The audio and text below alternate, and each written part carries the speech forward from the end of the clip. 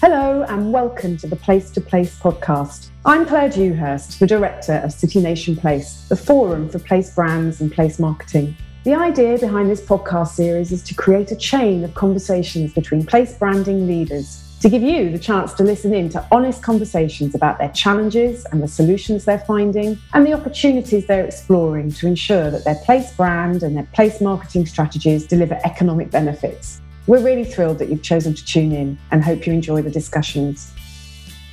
So this is episode 2 and I'm delighted to welcome back Rebecca Smith from New Zealand Story. Kia ora, Rebecca. And Rebecca's chosen to invite Shelley Watson to join us today. Shelley heads up marketing for Auckland Unlimited, which is the organisation charged with developing the cultural, social and economic prosperity of the City of Auckland.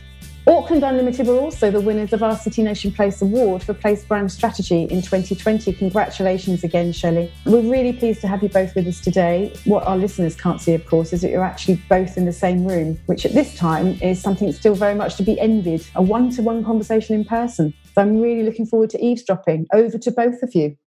Well, thank you very much, Claire. Congratulations, first off, really, Shelley, for the City Nation Place Brand of the Year. Welcome to the big community. And perhaps just kick off by telling us a little bit about yourself and Auckland. Well, thanks, Rebecca. We're really proud of that win and really feel like it's a huge team effort with our city and the people of our city. We recognise from the industry, from tourism operators and food and beverage companies, etc., that Auckland didn't have a clear narrative and positioning. So we wrote up that that's something we wanted to do in a strategy, and we got it endorsed by our mayor and by an industry leaders group. And then one of the wonderful women in my team, Claire Barker, helped source a company to work with us that knew what they were doing. So we worked with Destination Think, who have a trademark process, and we let them guide us through all of the different research steps. So this is very evidence-based, this work. And then, as you know, because you're on the marketing advisory group to this piece of work, we formed a marketing advisory group to support and guide and give feedback. So that's the process we took, and we can go into it in more detail, but I'll let you ask me some specific questions. I'm fascinated in a couple of areas. One in particular is the way that you went about. Did you have to convince your council and your mayor about this process and what was involved? Was there a support for it, or did you have significant barriers to getting the agreement to it? We have a really valuable, hugely important partnership with Mana Whenua, iwi, the Indigenous Māori people here. And there had been a lot of work that went before the work we did. And bear with me here. So what we did stands on the shoulders of a lot of research that had gone on previously. Prior to my starting, some of that kind of went in the wrong direction. And so the mayor was actually quite anti. So we had to really do a lot of work with the industry and with various stakeholders to get support for this work again. And it was through a strategy that the mayor endorsed and wrote the forward to, etc., that we finally managed to get the project back on the road again. And it was the quality of the research and the quality of the community engagement, including with our Māori community, that gave confidence in, that the understanding of the narrative and positioning of Auckland was authentic and coming from the people, not just something that we made up. So there was a lot of stakeholder work to do to get everybody happy to support it. And I'm sure that's something that others listening to this podcast will relate to. Stakeholder engagement pieces, it's the heart of everything around place branding and country branding and so forth. So you said that you managed to get mayoral support, so well done on that. What was there any conversation around the role of Auckland versus the role of country and how those two things should interrelate? There was, and so I think we've been very fortunate to have in the New Zealand Story, which for listeners, you're the Chief Executive of New Zealand Story, and with our nation brand, Tourism New Zealand, that use the 100% Pure campaign and have done for a long time. We've been very fortunate to have excellent country nation branding to reference, to bounce off. So I feel like our country's in an amazing position, and we've learned a lot from you and from Tourism New Zealand. We knew that Auckland was different, and we knew that a lot of the nation branding and all the communications were very focused on the natural environment. And Aotearoa, New Zealand, is a beautiful natural environment. So there were rivers, mountains, and clean green image, etc. Yet we're a metropolis, we're a city, we're the biggest city in New Zealand, 38% of our GDP. And so we knew we had a different job to do to attract businesses, to attract skilled migrants, international students, investment, all of the capital and financial flows to help an economy grow. So we really wanted to make sure we did something that was complementary to the Nation brand, because we're part of the same country, and Auckland is also beautiful and has lots of lovely natural wonders. And what we learnt through the work is that our urbanness, and we are a big urban centre, we've got wonderful universities and restaurants and art galleries and architecture and public art, all those urban kind of drivers, those stories needed to be shared so that people actually knew we were a viable place to come and set up a regional head office or relocate and have a good, safe lifestyle. You talked about getting the Mayor on board and others. Was there any other area of sort of specific resistance to doing this? I don't mean to sound focus on those aspects of it entirely, but I'm sure that many of the listeners here have, we all struggle with getting stakeholders on board and how we go about doing that. I honestly think that once we'd got the need to do a positioning and narrative for Auckland into our main destination strategy with mayoral endorsement and an industry advisory group who supported the marketing advisory group being set up, I think we were off to the races then. Now, we still did a lot of work to keep connected with all of those groups and keep them updated, and we work with Destination Think on a regular basis to sort of update on all the steps. Here are the results of the resident research. Here are the results of the traveller research. Here are the results of the artificial intelligence that scoured 2 years of public data, 500,000 sources, and uncovered a truckload of really valuable insights into what Tamaki Makaurau Auckland uniquely is. So we just kept our board, councillors, the Destination Committee, which is one of our main funding bodies, the advisory groups, all updated. So we had a communications program really to keep all those stakeholders in the loop. Likewise, our residents. So when they participated in the research, we also gave them opportunities both digitally and in person to hear the results firsthand and give us their feedback. Like had we understood them through the research processes and the workshops correctly, that's been and continues to be incredibly important. Next, the question, how big is your team? We're not a big team. So there's Claire and myself.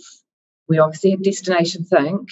And along the way, we might have had 1 to 1.5 other people helping us set up workshops. And then we used agency partners in Aotearoa. Māori design and Māori world view, which is called Te Ao Māori, is incredibly important. So the way our playbook, which is called Tamaki Makaurau Hei Arotohu, the way our playbook, which is like our guide to using the brand, the way it looks and the way it was concepted came from Māori thinking.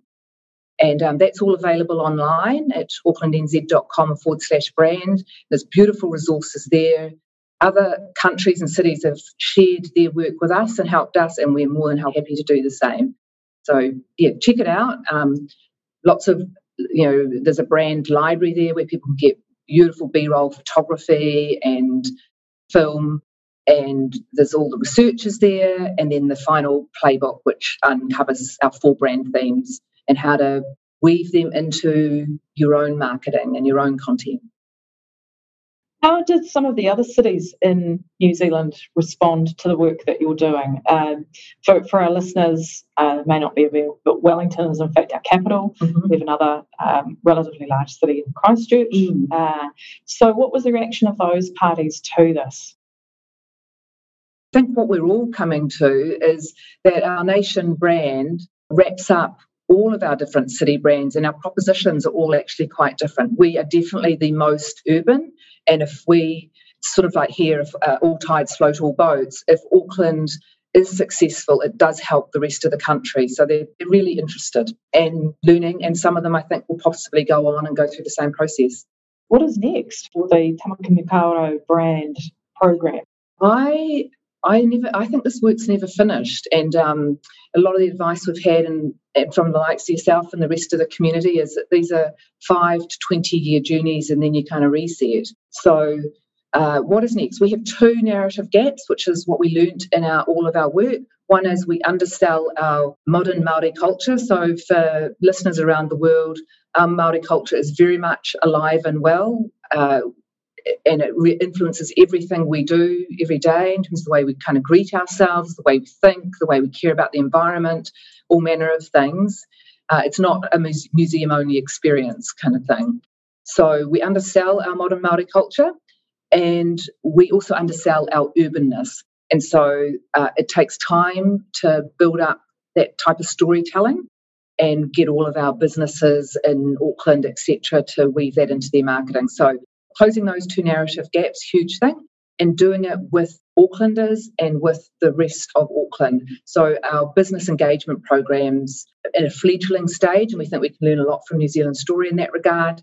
We have some pretty traditional measurement of brand that we will continue to do because we know how to do it. So it's things like how many downloads of your playbook, how many downloads of your assets, how many visitors to your sites, and what's your social media following. So some very traditional stuff because it's measurable.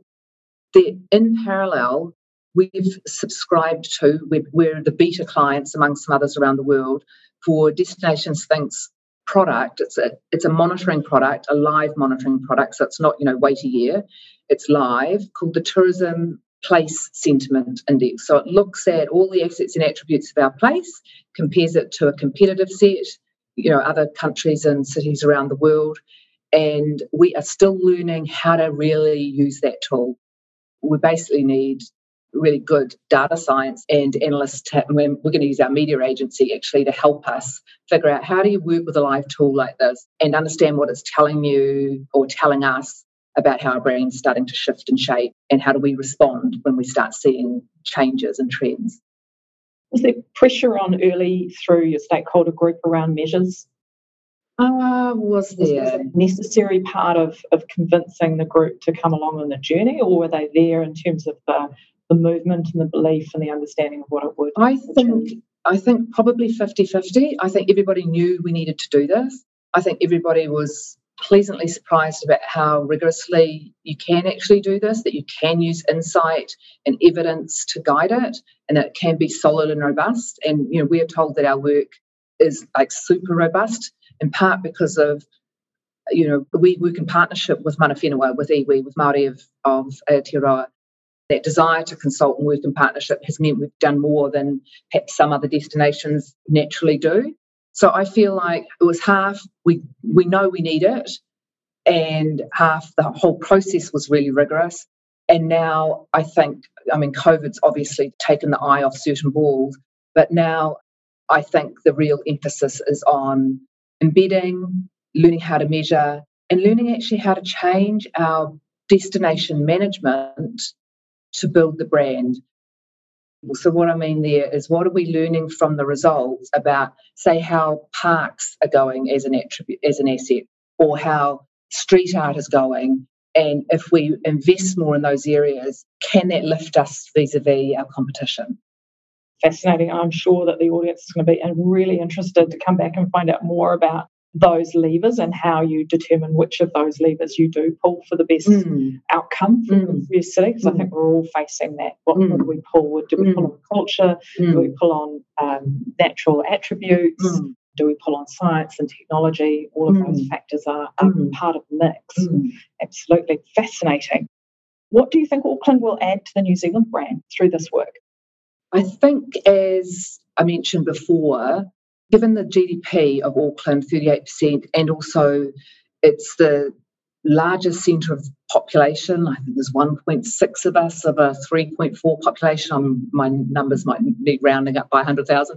But we're a large part of the population, big employment base, very young culture. So just a huge part of the New Zealand brand. New Zealand is gorgeous and it's commercial, and I am not sure I am sure based on our work, I think the commercial side of us is perhaps a little underknown. And so I think we can help that part get known. So we're a very kind of innovative, creative culture. We've got some wonderful industries here. And so I think as we lean more into the business engagement, that as well as tourism, we can help build up New Zealand's profile for our really high performance in a lot of other cool sectors.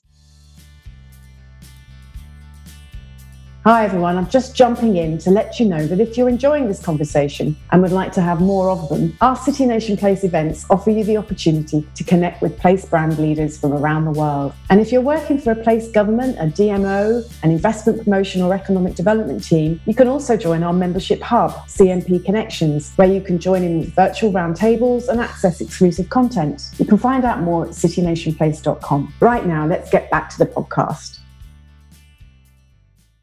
And in terms of that next stage and engaging with business, do you see that being the bulk of your focus going forward? What would be the proportion of time that you think and energy you're going to spend on working with businesses versus distributing and communicating outwardly into the international market? I think it's more 70% toward working with our communities and 30% what we can do. We've obviously got to role model the brand and encourage the rest of the council group. We're an agency of the council to, be role models for the brand, and that's a really important bit of work. But if we look at our budgets, let's be real, we're a tiny part of the communication about Auckland. It's when we add up what all of the different sectors are doing and collectively our profile online, in particular, where most of our reputations are now earned, it's getting that emotive storytelling on brand, so on the for brand theme type storytelling through all of the businesses, where people are open to it, rather than just what we do. We know that some of our other cities, you mentioned Wellington before, our capital, in the South Island, the scales weight heavily toward the natural environment, whereas we are equally nature and urban. We didn't make up the equally. It came out of all of that artificial intelligence. So half of what people share about our city online is about the natural world, and half of what they share is about, the nightlife, the concerts they went to, all the cool things they did in the urban environment. Who do you think you're competing with internationally? Well, we as cities and countries, we do compete, right? We're competing for talent and we're competing for capital, etc. But at the same time, I think we're good sports people. So I think we do it in a really collaborative, open way. To answer your question, we see parts of Australia, we benchmark ourselves against them and they us. We also look at other harbour cities that have that same urban oasis dynamic. So we look at Vancouver as an example. And then because of this whole commercial, we look at Hong Kong and Singapore, but the data sets on both Hong Kong and Singapore are really large, and we've just got to weight that carefully so that it doesn't sort of skew our data. So they're kind of the ones we benchmark against really closely. But then more broadly, we're really interested, as cities, other cities have a strong Indigenous aspect, like Canada, like Australia. So that's interesting. And then, we learned from Ottawa some wonderful stuff about their winter festival, Winterlude, and launched our own Elemental. In kind of a niche way, I think we also learn from one another a lot. And there are a lot of case studies of that, like who's doing really well. We really like what Copenhagen did it was called Copenhagen, which was sort of a tech challenge to build skills and attract talent in the tech sector. So I feel like we learn a lot from lots of different sectors, actually. Has leading question, of course, but has winning this award given you, access to a much broader community than you had before? What's been your involvement and engagement with City Nation Place? Well, you recommended City Nation Place to us actually quite a number of years ago. And before, when we could all travel, I attended in person a few years back, and then Claire followed me the next year. We built some great connections. So I feel like City Nation Place has done a wonderful job of connecting the global place branding community. I think the win is a real accolade, and those that are involved in the sector know that it is. And we have had people reach out to learn more, and we're really happy to spend time with people. So if anyone else wants to do that, doors are open. And we're really keen to leverage this win for the benefit of Auckland.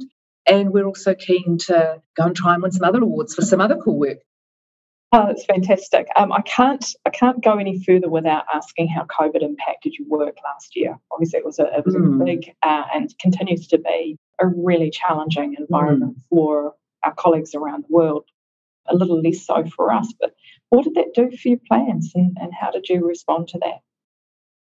Well, I think we were very fortunate to be where we were with the brand. I think the brand has helped us through COVID and still does. So, at a very practical level, we were halfway through workshops with an international visitor, Frank Kuppas from Destination Think, and we had to put him in a hotel room and then he had to go home. So we had to cancel some business engagement workshops. So it was a very real impact right from day one. But more strategically, we know that strong brands help cities and countries come out of crisis more strongly. And so Claire and I waded in really deep very quickly with the chief executive and the board and the executive team on sort of how the brand could help with our recovery. So we did things like we did a business event called Auckland's Future Now. We're actually about to run a follow-up in May. And we pulled together politicians and thought leaders to actually all themed around the brand, etc., to start thinking about what are the actions, what are the sort of areas that Auckland needs to work on to recover, and what do we need to influence the government on, all of that type of thing. Through the lockdown, there's a beautiful, in our entry for the City Nation Place Award, there's a beautiful video called Papatuanuku is Breathing. Papatuanuku is the Earth Mother in Te Ao Māori. It sort of celebrated the earth and the stillness and the quiet that came about when we were all in lockdown. And I'm getting emotional. You have to see it, you have to listen to it because it's absolutely gorgeous. And it basically said that we'll be waiting for you when you can come back. And we welcome you back when you can come back. It was an absolutely stunning piece and continues to be. And I think it really spoke to many of us so powerfully about how we here feel about our earth and our sky and our waters and the opportunity, the unintended consequence of COVID being a chance for the earth to actually kind of regroup and refresh and have a moment to regrow and regenerate whilst everyone's locked in their homes and not destroying things. 2021 was due to have many more events and a large number have had to be cancelled, as most parts of the world will appreciate and understand. However, using the brand, we pitched to agencies and they had to concept from a Te Ao Māori point of view. And one of the beautiful traditions here is if you're welcoming people onto marae, which is where Māori communities live, people get called onto marae by a wahine, a woman who calls in a beautiful voice with a karanga. I'm not a great singer, so I won't try and do any of that for you. So basically, we took that whole concept of welcoming, coming through a threshold, welcoming onto marae, and created a creative campaign called Auckland is Calling. We've used that to wrap up all of the theming of the city, all of the theming of America's Cup, and any of the events in 2021 that have been able to go ahead that would attract visitation. And obviously visitation is quite problematic at the moment, but we can attract people from other parts of the country. So just saying that the brand is pulled through into live campaign work for big event years. It's been really valuable having all of that work in place for things like the America's Cup, because you've been able to go in with that knowledge, with that insight, and then jointly create essentially a platform of engagement. Like sort of getting into more a unifying kind of brand and concept. And we worked with Mana Whenua, Māori people, on this, and they got very close to the line to actually... So when you call onto marae, there's like an archway, and it's called a tomokanga, and it's a beautiful carved feature, and there's beautiful historic ones all around the country, and some, and they're called living because they're ancestors, living ones are in our museums as well. And anyway, Mana Whenua wanted to build one with us for this particular year, and all the designs are done right to the point of engineering designs, etc. And then COVID consents where to put it, but the spirit of working in partnership like that and actually bringing the campaign to life both physically and leaving a legacy art piece really for the city, I mean, that will still happen. It'll now probably happen later, but it just feels like it's gone much deeper than just an advertising campaign. It's a really interesting point because so many of these major events, we talk about leverage and legacy. That's quite challenging to get the legacy aspect of it to come to life in a way that's meaningful, both internationally and domestically. So I look forward to that progressing even further. Yeah, exactly. So thank you so much. That's been really, really insightful to understand the process that you've been through, the partners that you've worked with, the stakeholder engagement. It sounds even more complex than at a country brand level, I think, when you're dealing with council and mayors. Well done. Thank you so much, Shelley. It's been a real pleasure speaking to you today. Likewise. Thank you very much. Well, thank you so much, Rebecca. Thank you, Shelley. I think one of the side effects of setting up these conversations is that I'm left with this really strong urge to travel to every location. I'm really hoping to make it to New Zealand someday soon. We hope you'll be back for episode 3 when Shelley, you're going to be back with us again, this time in conversation with Asbjørn Overgaard Christensen, who is the Chief Exec of Copenhagen Capacity in Denmark. I know that you're keen to find out how another city has developed a brand strategy that encompasses a whole city region, and also in particular how Copenhagen is meeting that challenge of attracting tech talent. So I think that's going to be the starting point of that conversation, and we're looking forward to it. We'll see you then.